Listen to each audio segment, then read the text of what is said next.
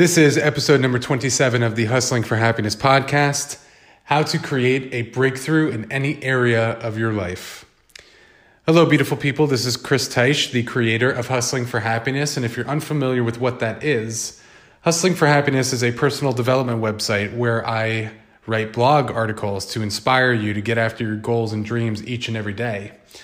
But if you don't have time to read the blog, then I record the articles for you right here on the podcast.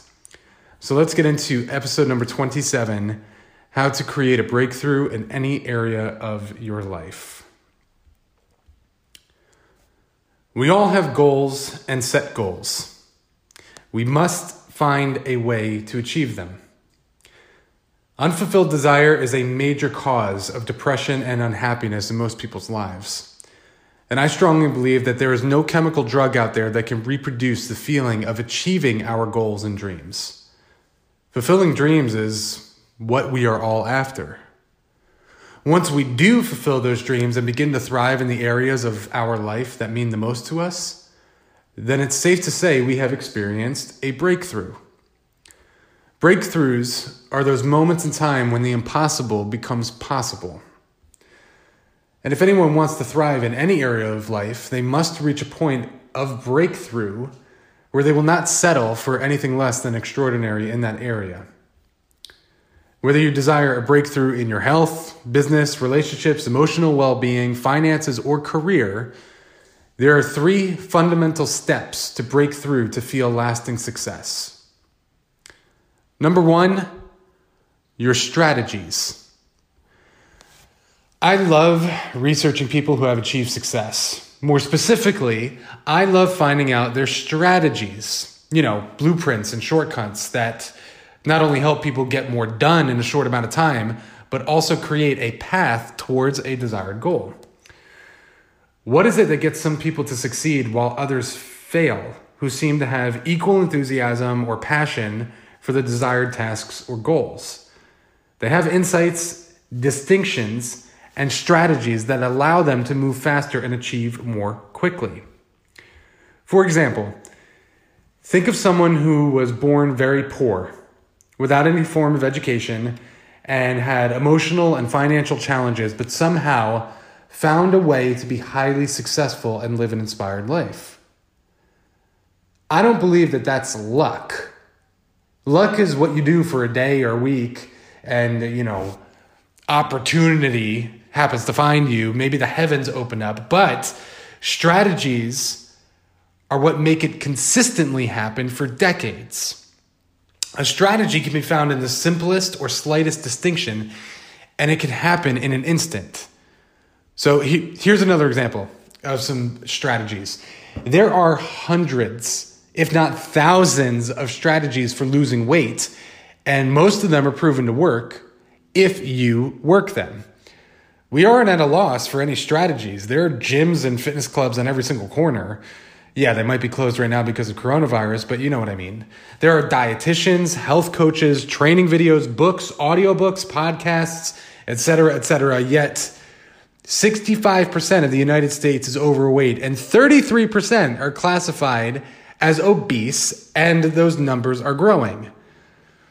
I think the problem for most people is that they don't have a strategy, is that they have a strategy that works for them and they're not acting upon it. Why? Because of the next step, the story that they tell themselves. Number two, your stories. We all have stories, inner dialogues and narratives we tell ourselves about why we can or cannot do or achieve something in our lives. Whether we believe we can or can't, we are usually right. That's because our expectation controls our focus, perceptions, and the way in which we feel and act. When a person succeeds, it's because they have the right strategy, and usually they found it because they have a story going on in their head that it was possible or that they can make it happen. Often, people don't lose weight because they have a narrative or a story like, I'm big boned.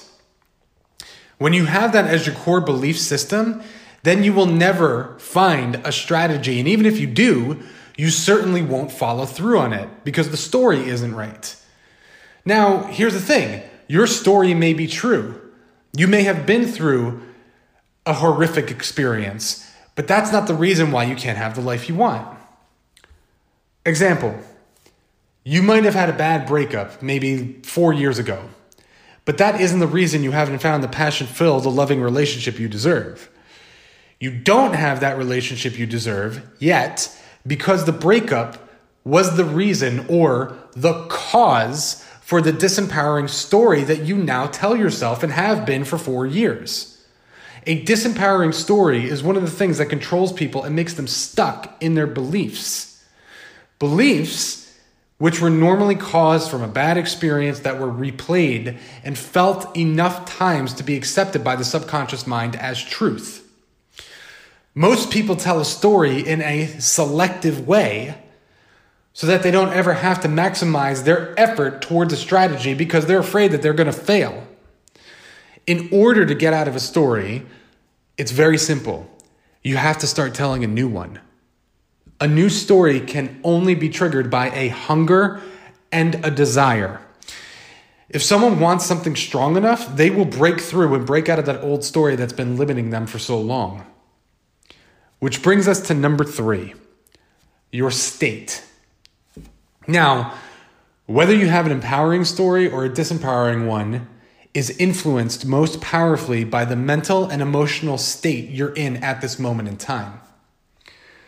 As humans, we all have and develop emotional patterns or moods that are mental or emotional states that tend to filter how we look at life in our lives.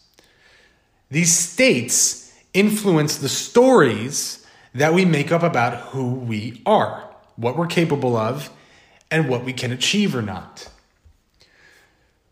The states we go into most often turn into the most powerful filter of all. They determine whether we find the strategies necessary to succeed and whether or not we will come up with a story that will empower us. The question then becomes, what is it we can do to change our state of mind when we're not able to maximize our true potential? Now, one of the greatest scientific discoveries has been that you can change your emotional mood with a radical change in your physiology. So this leads to the next topic in the blog. It's called breath and stress. For people who are experiencing stress at any given moment, a form of relief can be to change your physiology. So take a couple of deep breaths, really deep breaths, all the way down to the bottom of your stomach, just beneath your belly button. Breathe all the way down to that place. Most people only apparently use 20% of their lung capacity taking small, short breaths. However, 70% of the body's toxins can actually be released when taking a full breath. I repeat, 70% of the body's toxins are released when you take a full breath. By taking the time to fill your lungs and release, you can not only improve your health, but radically decrease the anxiety being felt in that moment. There's so many ways, too, to change your physiology. Motion stimulates emotion. So if you're feeling down, if you're feeling anxious, move, do something. Working out, for example, or running releases so many chemicals and gives you that quote-unquote runner's high after a good workout. It's because you chose to move your body. And the effect of you moving your body releases different chemicals that help change and switch your state. Your state from anxiety and depression to all of a sudden you're moving around, dopamine is released from the brain, and then you get that quote-unquote runner's high. It's an instant way to be able to change your state and also your focus. Now, the second thing that affects our state when we choose, the second thing that affects our state is what we choose to focus on. So here's a good example. If you've ever been to a funeral and you're honoring someone you cared about, everybody there is in a very sad state. They're very emotional, they're very upset.